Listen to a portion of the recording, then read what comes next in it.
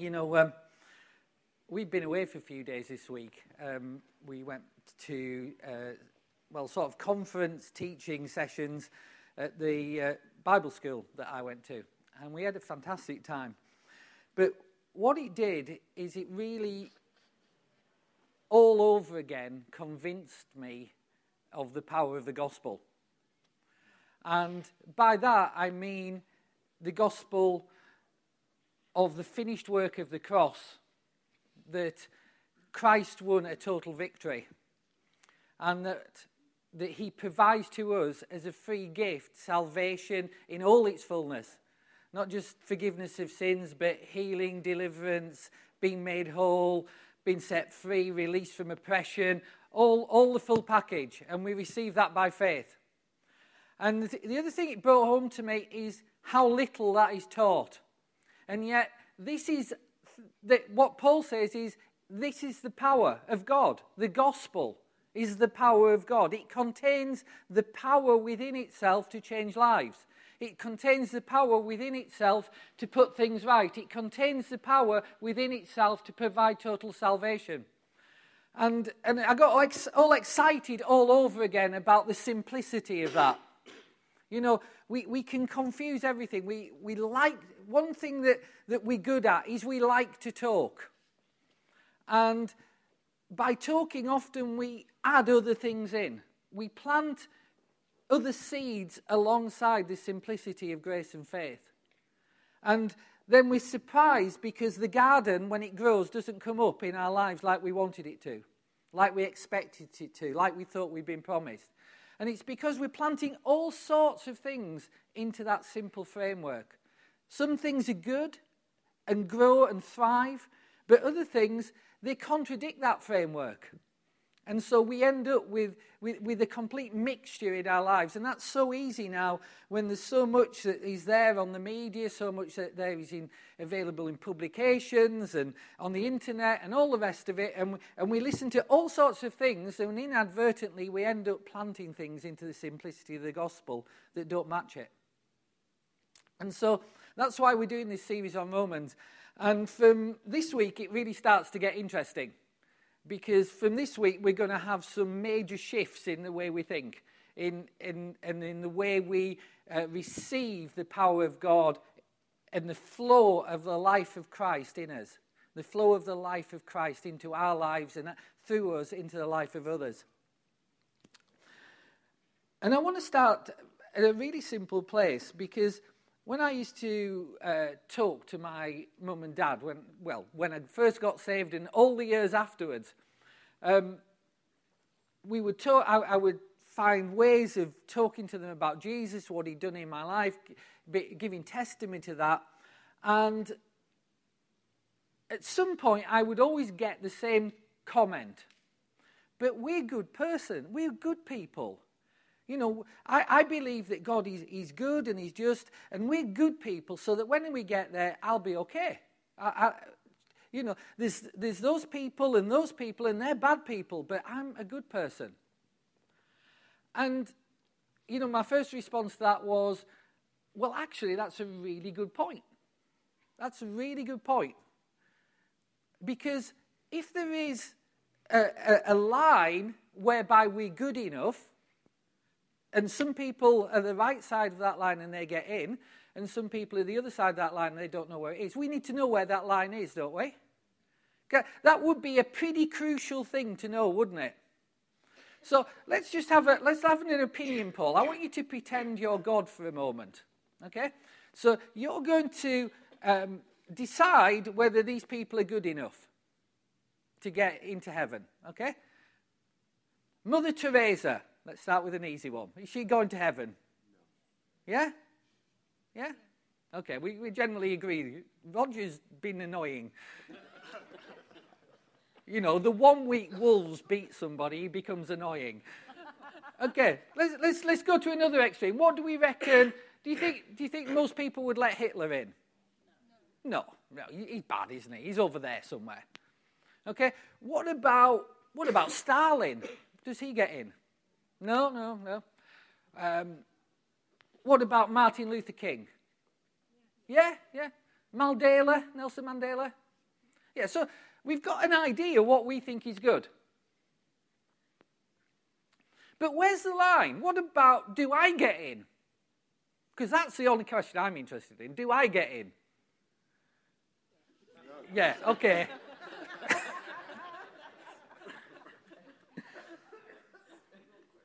You see, if there's a standard of goodness, I need to know what it is, because I need to come the right side of the line.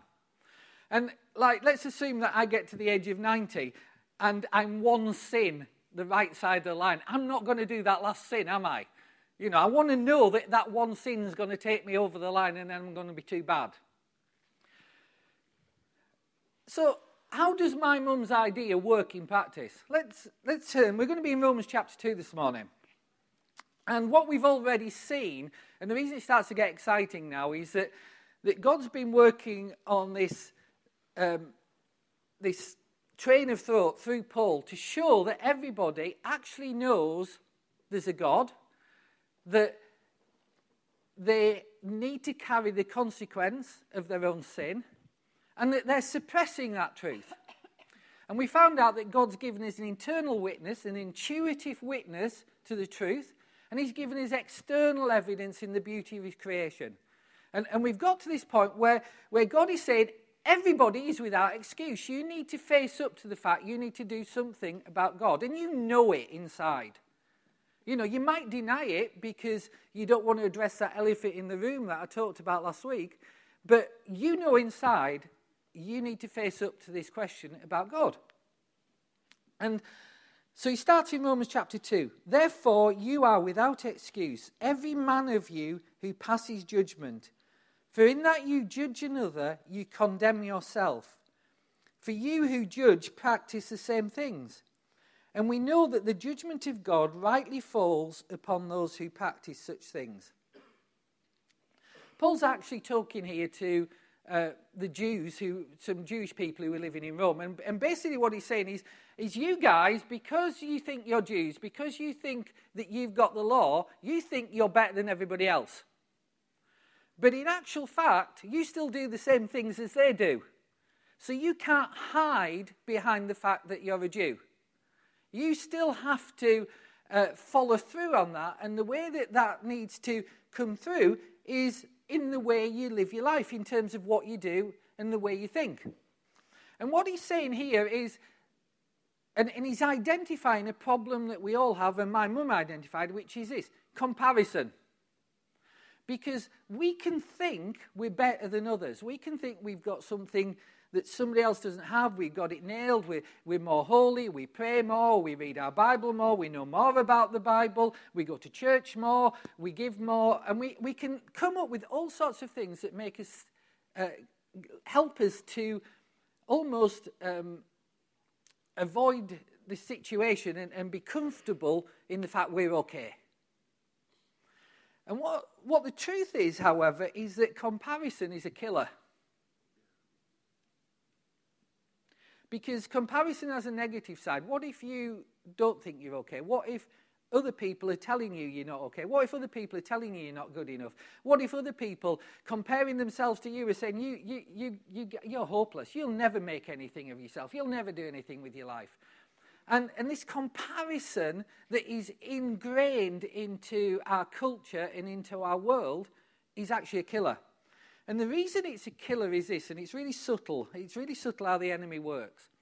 Because it removes all our excuses. Because once we play the comparison game, we have to accept there's a standard we're comparing to. And we have to start making judgments on behaviours.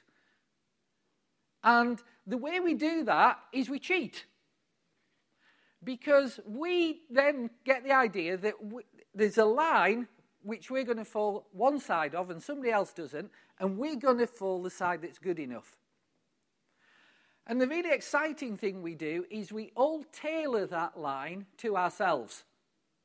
Once we play the comparison game, we start tailoring the line of good enough to ourselves. And, of course, we will always fall the right side of our own line. And so everybody in this congregation playing that game has a different line, put in a different place on a different set of behaviours. But we've all acknowledged it's a game we're playing. And so it becomes a killer because it gives us a false sense of security. And it produces one of two things. It produces a group of people who look down on other people. Let's call them religious people, or self-focused people, self-centered people, arrogant people. But let's call them religious for the moment. And they look down on other people. They never tell you they're looking down on you. They use all the right words, but you can tell.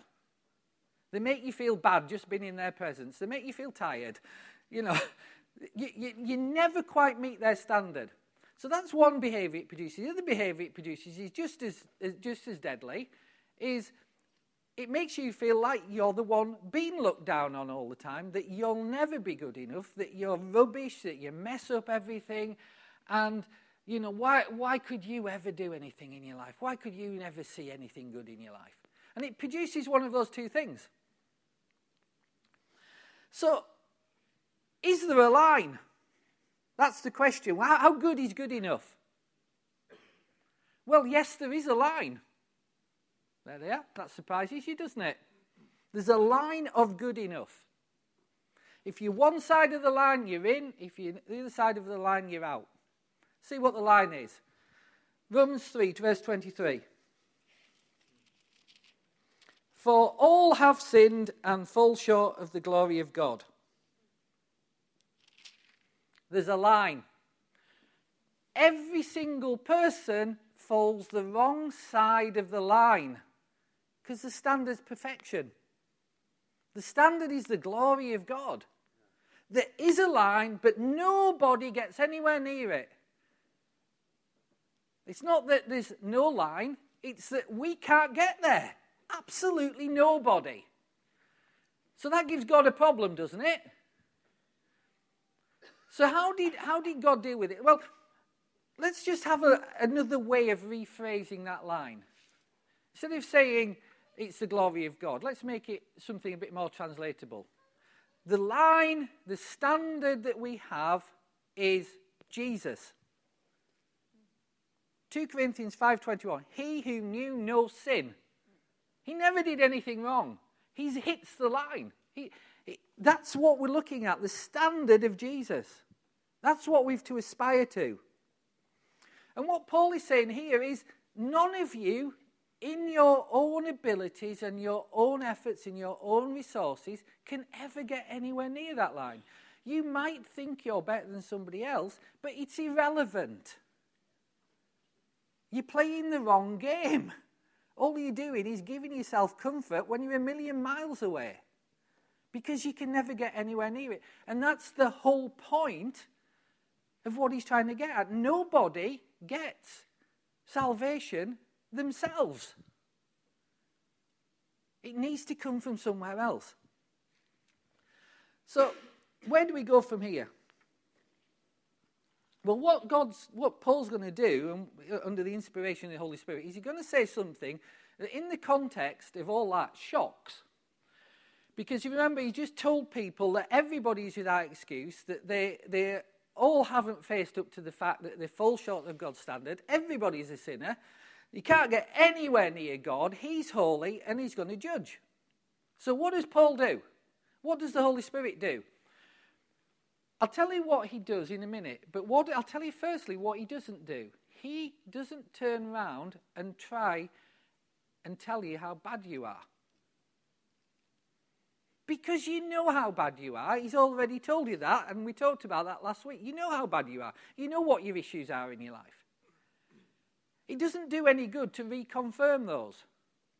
But the way we've done church and the way we've done religion for a long time, and I'm not just talking about Christianity in terms of religion, but the way we do Christianity and religion for a long time is we have this idea that if we beat people up and we tell them how bad they are and tell them how much they're falling short and tell them how terrible this area of their life is and how they're messed up in that area, and that God's wrath's going to fall on them, then we'll get them into a position that they are so ashamed of themselves that at some point in time they'll run to the front of a church or fall over and burst into tears or break down, and something will happen that that'll cause them to be so afraid of God that they'll change their ways. And that's the way we've approached it. However, it's not the way God approaches it. And that really surprises people. What does God say in the light of everything that I've just explained? Do you suppose this, O man, when you pass judgment upon those who practice such things and do the same yourself, that you escape the judgment of God? No, because you can't hit the line. Verse 4. Do you think lightly for the riches of his kindness and forbearance and patience, not knowing that it is the kindness or the goodness of God that leads you to repentance? That is absolutely radical. Because God, what he's saying is this: the way I'm going to address the fact that you can't ever come up to my standard, I'm going to show you how good I am, instead of showing you how bad you are. You see, the reason the gospel is nearly too good to be true news is it's about God doing things from beginning to end from his goodness, not because we deserved it. It's about him showing us how good he is. Okay? Are you still with me? Because that's a big shock when people get that idea that actually it's God's goodness that causes repentance. Because we don't have that ingrained in the way we do things.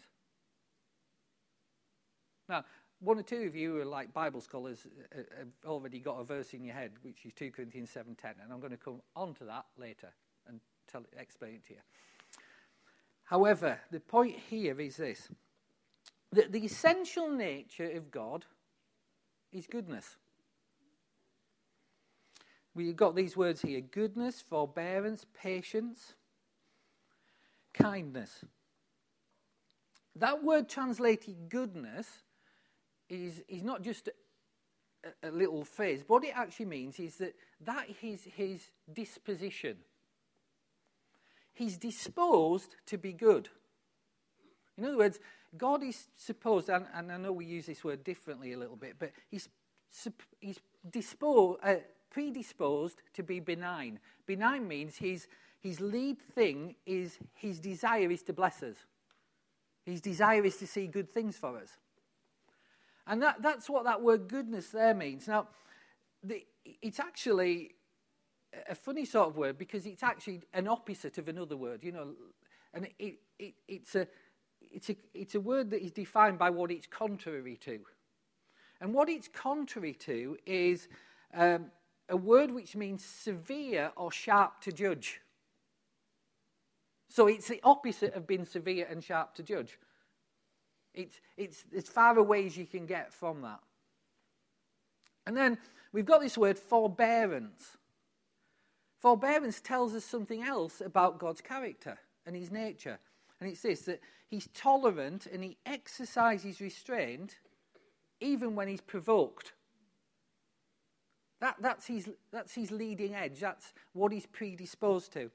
And then we get the word patient, meaning he patiently endures wrongs committed against him because he knows he can bring good out of the situation.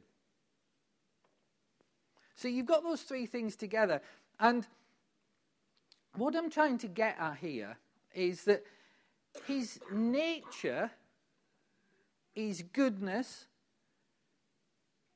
forbearance, and patience with us. That's who he is. He's a good God, and he's not deliberately setting out to show us how bad we are. He's setting out to help us enter into the same level of goodness that he has.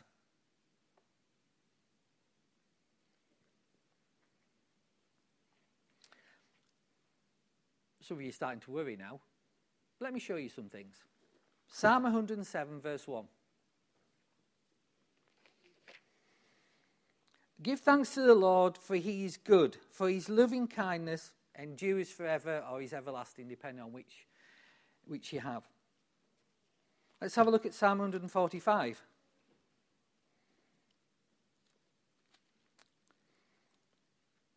Verse 9, the Lord is good to all, and his mercies are over all his works. And then, if you're going like, okay, well, all that, the surprising thing is, that is Old Testament.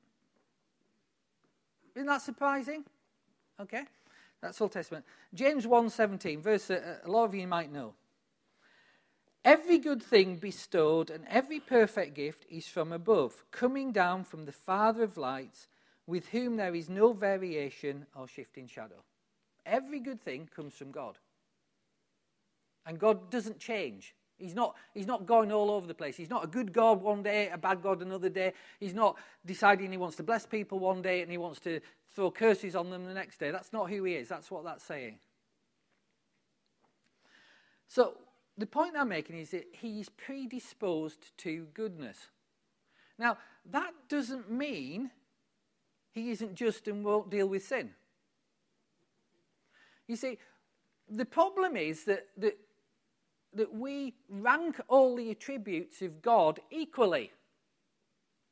Theologians do this. They have this thing called the attributes of God, and when you're at Bible school, you have to learn them all. And so you get love, mercy, kindness, goodness, just, holy. And they rank all those equally, because they're all equally true of God. But what God himself is saying here is he doesn't lead with them all. For instance, what we've done, if we're religious, is swap them around and say, well, the most important attribute of God is justice and wrath. That he's going to be just. And so you better book your ideas up. But what God is saying is, I choose to lead with the others of my attributes. It doesn't change the fact that I am going to be just. Because that would be unfair to all the people who've ever been martyred in my name if I'm not just. It would be unfair for all the suffering. It would be unfair for all those who've laid down their lives for me compared to all those who hated me. That would be unfair. But what God is saying, I am predisposed so that you see my goodness. That's what I want the world to know I am. I don't take pleasure in justice. I am slow to anger, quick to bless. Psalm 145:8. The Lord is gracious and merciful, slow to anger and quick to bless. Slow to anger, quick to bless. So he's predisposed to blessing. He's quick to bless. And it takes a lot to get him angry. Are you getting this? Okay, some of you are looking like puzzled. Okay, let me help you a little bit with this. And the trouble with going through a book, like we're going through Romans, is you can't preach it all on one day. Okay? But let me help you a little bit with this, because what comes up in a lot of people's heads at this point is like, is God schizophrenic? Because we see him doing one thing in the Old Testament, we see him doing a completely different thing in the New Testament. So is he schizophrenic? Like, one point he's pouring down fire on, Elijah's pouring down fire on people, and then when the disciples want to do it in the New Testament, Jesus tells them off. You know, like, did God have good days, bad days? No, he's the same yesterday, today, and forever. So we've got to get our head around that. No, the nature of this is God is exactly the same in the Old Testament and the New. However, he deals with us on a different basis. Because the covenant is different. Okay, you've got to get this. I haven't got time to explain this morning. Just take me on trust that I'm going to explain this over the coming weeks. God, from when Adam fell, dealt with mankind on the basis of grace for 2,000 years. He didn't wipe out Adam. He didn't wipe out Cain when he murdered his brother. In fact, he protected Cain. He dealt with Abraham. Abraham, he was a complete idiot most of the time and ended up being told by God he was his best friend. He dealt with people on the basis of grace. But at some point, in Moses' day, the Israelites, the Jews, had the idea that sin was okay. Because God didn't punish sin, they thought he was okay with sin. And when God confronted them with that at Mount Sinai by appearing in his holiness and his glory, and they all ran away, he said, come to me and I'll help you. I'll show you what to do. And they said, no, God, it's okay. We can do it. We'll do it. And God said, okay, here's the law. You do it. And from that point to Jesus, it's a completely different covenant. Because the law has to be kept in all its facets. And what God was doing, and we'll find this out in later sessions, is he was trying to constrain sin on earth until Jesus comes. Otherwise, there wouldn't have been a virgin on earth that Jesus could have been born to. That sin had this attitude that God was okay with sin had become so prevalent that he needed to do something about it because it wasn't time for Christ to come yet. And so we don't see a schizophrenic God. We see him dealing with man in two different ways, under an old covenant and a new covenant. It's the same God. Now, all the terms of that old covenant, all the punishment of that old covenant were taken by Christ. It doesn't matter for us. So God now is drawing to us to him through his goodness. And what he's offering us is a solution to the problem of sin from that goodness as a free gift. He's offering us the power of God to change our lives, to become something we could never become ourselves, to become a new creation, to change our lives, to live fresh, to live new, to be new every morning, filled with the power and glory of God. Amen? You should be getting excited now, because that means you don't have to do anything to get this. He's not mad with you. He's not schizophrenic. It's a different covenant, and it's gone. So what's he say? I got all excited then. Do you think lightly of his kindness, forbearance, and patience, not knowing that the kindness of God leads you to repentance? Okay. I'm really encouraged by the fact you haven't left yet. All right? Because this is big shift number 2. Okay. What is repentance? What do you imagine when I use the word repentance? Come on, give me what you see in your image. I don't mean because you know what the answer is and you can give me the 3 words. Give me what you see in your image. What would repentance look like in this place this morning? People crying, being sorry? Freedom? What does repentance look like? It's a bit more difficult with you guys because a lot of you are well trained because you've done Rock Solid. You're going like, so where's Mark going with this one? Okay. What I'm going to do is I'm going to take you into a different level of freedom than what you've experienced. Let me explain. A lot of us have an image of what repentance looks like. And when we see that in somebody, we go, oh, they're repentant. And so our approach is to try and reproduce that in other people. And that is around, what would real repentance? Oh, crying out to God, weeping, wailing, being remorseful, feeling guilty, feeling convicted, feeling sorry, and so on. Okay? Now, you're going to have to listen carefully, because I'll explain all this in a minute. But that's not what repentance is. Okay? Now, some of you already have this word to turn around, okay, because you've heard that. Well, that's kind of a bit of repentance, but that's not what it is either. Okay? Now you're all bothered. Okay? Lean forward. Look at me, because I'm going to tell you what repentance is. Right? Repentance is a translation of the word metanoia. The word metanoia means to change your mind about something. Okay, repeat after me. Metanoia means to change my mind. Metanoia means to change my mind. I can change my mind. Okay. Now, how do I know that's right?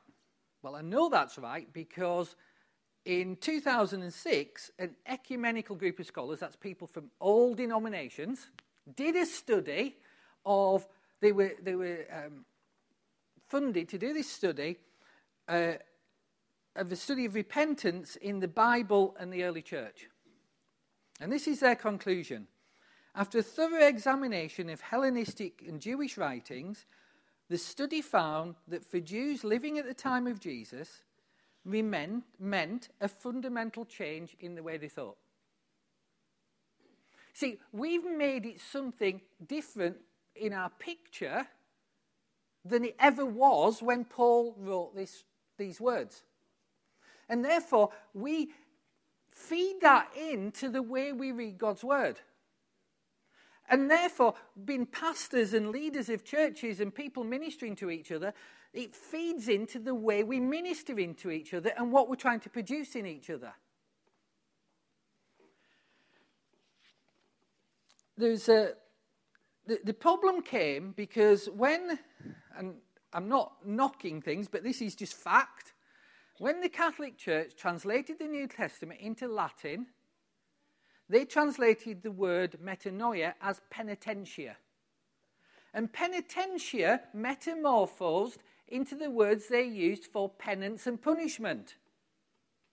And that's how it got associated with this idea of the fear of God and sorrow and just guilt causing a change of the person. If guilt and sorrow could have caused a change in the person, Jesus wouldn't have had to come, because that's what the law was designed to do. So under the new covenant, that's not necessarily where we're our starting point. Our starting point is we're trying to change minds so that people change their minds about how they're going to relate to God. And that puts a whole different perspective on things like repent for the kingdom is hand. It means, like, guys, change your mind, because can't you see heaven is invading? Come on. Look at it from a different perspective. Think like God thinks instead of like you think. Here's a couple of quotes. These are quotes.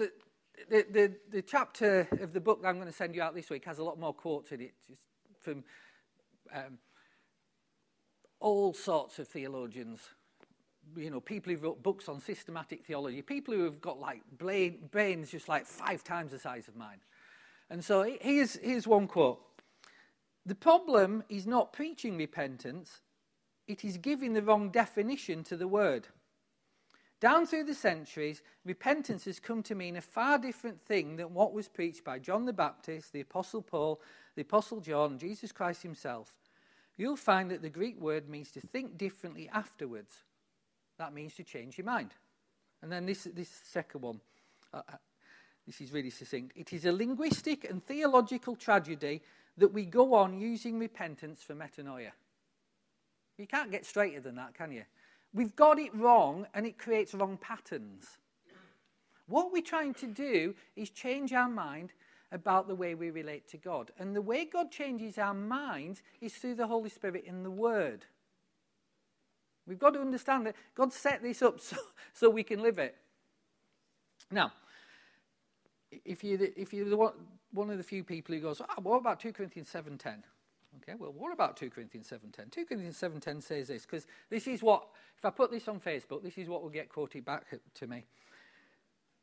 For the sorrow that is according to the will of God produces repentance without regret, leading to salvation, but the sorrow of the world produces death. So, according to that, there is a sorrow that produces repentance without regret. That is true. Okay, so this is a really fine thing that I'm going to say here. You've got to understand it in order to get free of all people, all that feeling that you are never good enough, you're a rubbish Christian. Sorrow is a valid expression of changing your mind. But it is not the only expression of changing your mind. Okay? You've got to understand that. Sorrow isn't the same as repentance. Repentance, you change your mind. Sorrow can be an expression of that changed mind. You might see what a mess you've been making and be remorseful and sorry for it. You might see who God really is and be jumping up and down in the aisles and somebody telling you you're not a Christian because you haven't had that point of repentance. Yes, you have. You've changed your mind about the way you saw God. The valid expressions of God. Now, I say that because if you just read that verse in isolation, you can see that. But actually, you can't take that verse in isolation. What Paul is talking about is not in that verse. He's in actually the repentance of the Corinthians towards God. He's talking to them about how they changed their minds about him. Actually, Paul, that they were against him because he'd written them a letter saying what a mess they were making of the salvation they'd been given. And it had caused them to be sorrowful that they'd been starting to reject Paul, and then they re-embraced him. And he's saying, I'm glad that what I wrote produced that sorrow in you, and you've now changed your mind about me. You see how we can just quote stuff without getting the whole grasp of how the new covenant works? Okay, let's finish off here just with a few points. Let's go back to Romans chapter 2. Because what I want you to see here is, because we can never be perfect, we need to be given salvation external of ourselves. Because we can't do it. We can't hit the line. So we need to have salvation external of ourselves. And we have a problem, which I'm going to come on to, well, Paul's going to come on to, but he's going to start to identify the problem now. And the reason we can never get there isn't that we can't keep the rules, because we can't, but not being able to keep the rules is the sign of a deeper problem, that there's something wrong inside us. Our hearts are wrong. And without a change in our hearts, there's nothing we can do about it. Because our desires need to change. We have to move away from wanting to get away with whatever we can until we go across the line, to wanting to live because we love God. And because we can live free.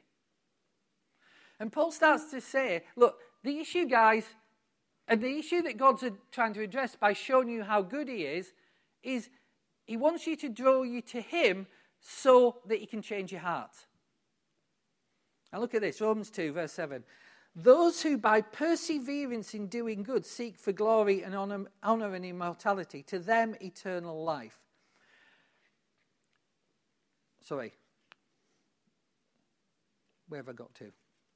Sorry, that's actually verse 5. I'm giving you the wrong reference there. Verse 5. Because of your stubbornness and unrepentant heart, you are storing up wrath for yourself. So, what's the problem that causes us to sin? So, an unsaved person, what's the problem that is causing them to sin and that God is going to judge? It's not the sin, it's the unrepentant and stubborn heart that causes the sin. Something needs to change about the heart in order to stop the sin. So verse 7. What's the next one? Now, as I got that reference, 8. Right. Those who by perseverance in doing good seek for glory and honor and immortality, eternal life. But those who are selfishly ambitious and do not obey the truth, but obey unrighteousness, wrath and indignation. What Paul is saying here is that there's stuff deep inside us, selfish ambition, that causes us to do wrong things. But there's also other people who persevere and do good, and that comes from their heart too. And what needs to happen is our hearts need to change so that we do good, that we want to do good and we're able to do good. Let's move on to verse 14 and 15. Because you can see this a little bit more clearly. The Gentiles, so these are people who don't even have the law, The Gentiles who do not have the law do instinctively the things of the law. These not having the law are a law to themselves, in that they show the work of the law written in their hearts, their consciences bearing witness, their thoughts alternately accusing or else defending them. He's going back and saying, look, you can see a sign of this in the way that people react. Because they know there's God, because they have this intuitive sense of God inside, because they have this intuitive sense of right and wrong, their hearts cause them to act in a certain way. You can already see that even in an unrenewed man, there's something in him that's causing to act in a certain way. So we're not all bad. There's good and bad mixed in. And it's all coming out of the heart. So what you see, the good stuff, comes out of the heart. What you see, the bad stuff, comes out of the heart. And God intends to change your heart. That's the gospel. That's the power of the gospel. Not that God declared you completely scot-free, which is true, but also he gives you the ability to live it by changing your heart. He doesn't give you the ability to live the law. He gives the ability to love him and be sold out for him, and nothing else matters but him. You know, people go like somewhere they check the brains out, they check out and go, so God gives you you're a new creation, you've got the Holy Spirit, so you can live the law. No, you can never live the law. The whole point of the law is to prove to you can't do it. We don't live the law. The Holy Spirit is given us so we can live for God. And let his love flow through us. And it's so tragic that we get people who get saved by grace and then told they have to live the law. You can never live the law. The problem's not the behavior. The problem's the lack of change of heart.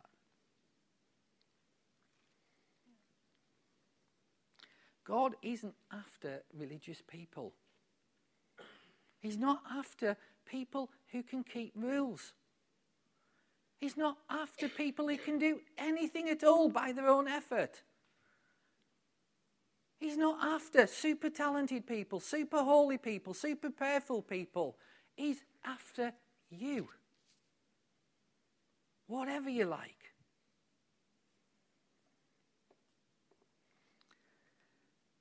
And here's the point. To even let God change us, we have to know who he is. You see, if we know God is good, and we see him for his goodness, his kindness, his patience, his care for us, then we'll let him change us. If we think he's displeased with us all the time, if we think he's just waiting to punish us, we'll try and change us so we can please him. And we won't let him do it.